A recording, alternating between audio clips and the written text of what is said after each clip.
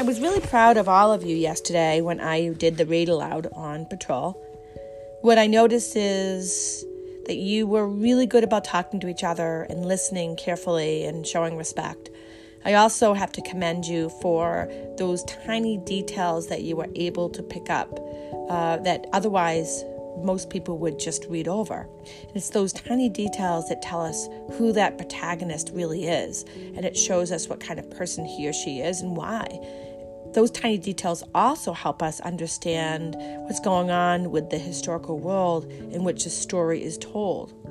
So I want you to think for a moment about whether your first instinct when you were reading your story last night was to think about the storyline of your main character, which is your protagonist. Or while you were reading last night, were you thinking more about the larger events occurring in the world of your story? Think about that for a minute. It really depends on what your brain was doing at the time. I'm asking you to think about whether you tend to be a big picture kind of thinker or kind of like a character storyline kind of reader. Because either way, it doesn't matter.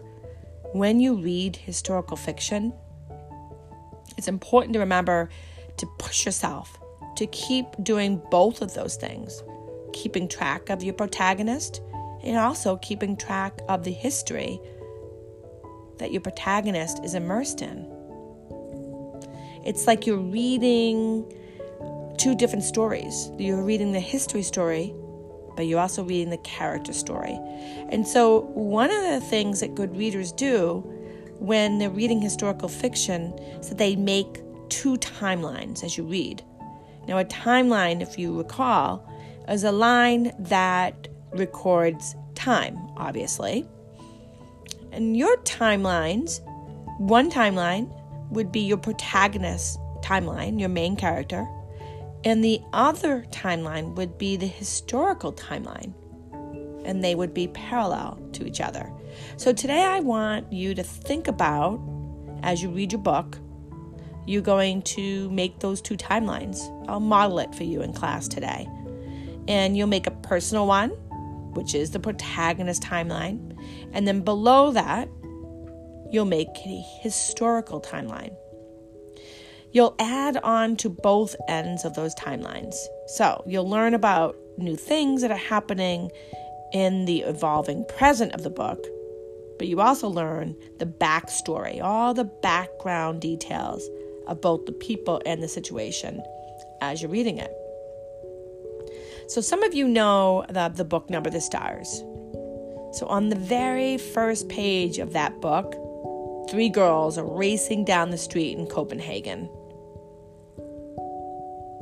And suddenly, German soldiers who are on the street call out, "Halt!" Now, as you read on, if you were reading the story, you'd follow the sequence of events and those characters' timelines. The girls stop. One of them, the Jewish girl, is especially nervous.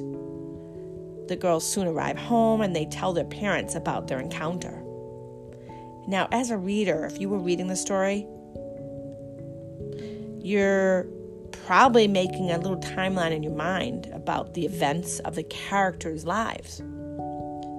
But you could also add the unfolding events into the right side of the character's personal timeline. So what I want you to think about today precisely is this. I want you to think about how you can dive into your novel, and with your reading today, which you'll have about a half an hour, and you're probably going to read 20 to 30 pages today in class. I want you to push yourself to read at least that many pages, 20 to 30. As you read today, I want you to keep in mind that readers of historical fiction aren't just reading along on autopilot, right? They're not just reading, chilling, eating their snack, right? What really good readers of historical fiction do? They actually do some deep thinking, they record some details, and they create charts themselves to help them understand what's going on with their character and what's going on with the history that the character is suddenly immersed in. So, today, I want you to think about this. I want you to think about how the characters are immersed in a different time. And I want you to try making 2 timelines of events. Now, obviously, you won't be able to complete all the events in the timeline because you were at the very beginning of your story.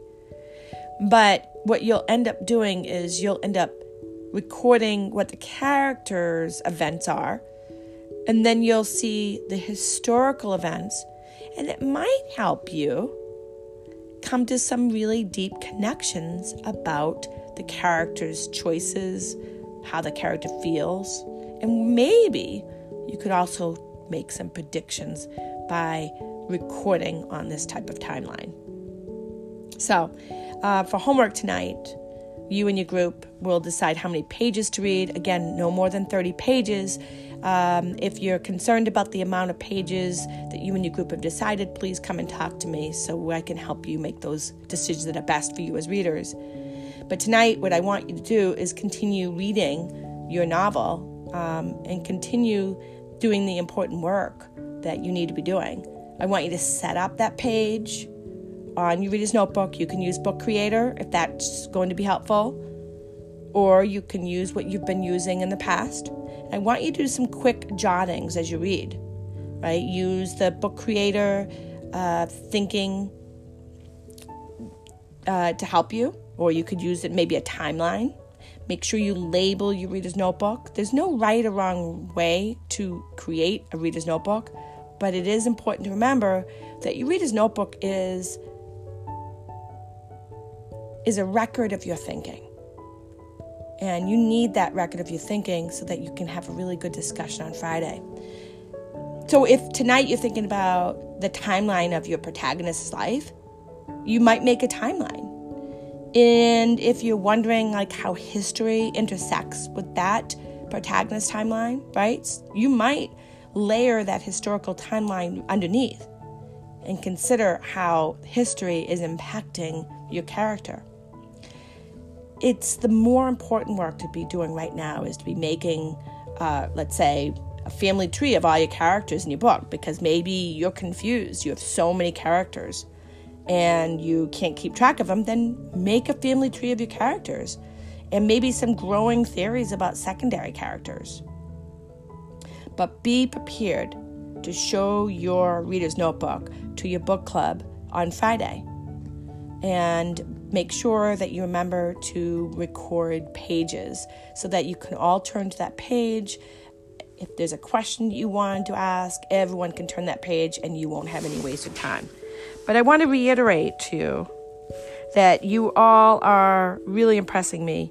I was really impressed with today's read aloud, and I look forward to conferencing with you tomorrow while you have your 30 minutes of reading in ELA. Good job.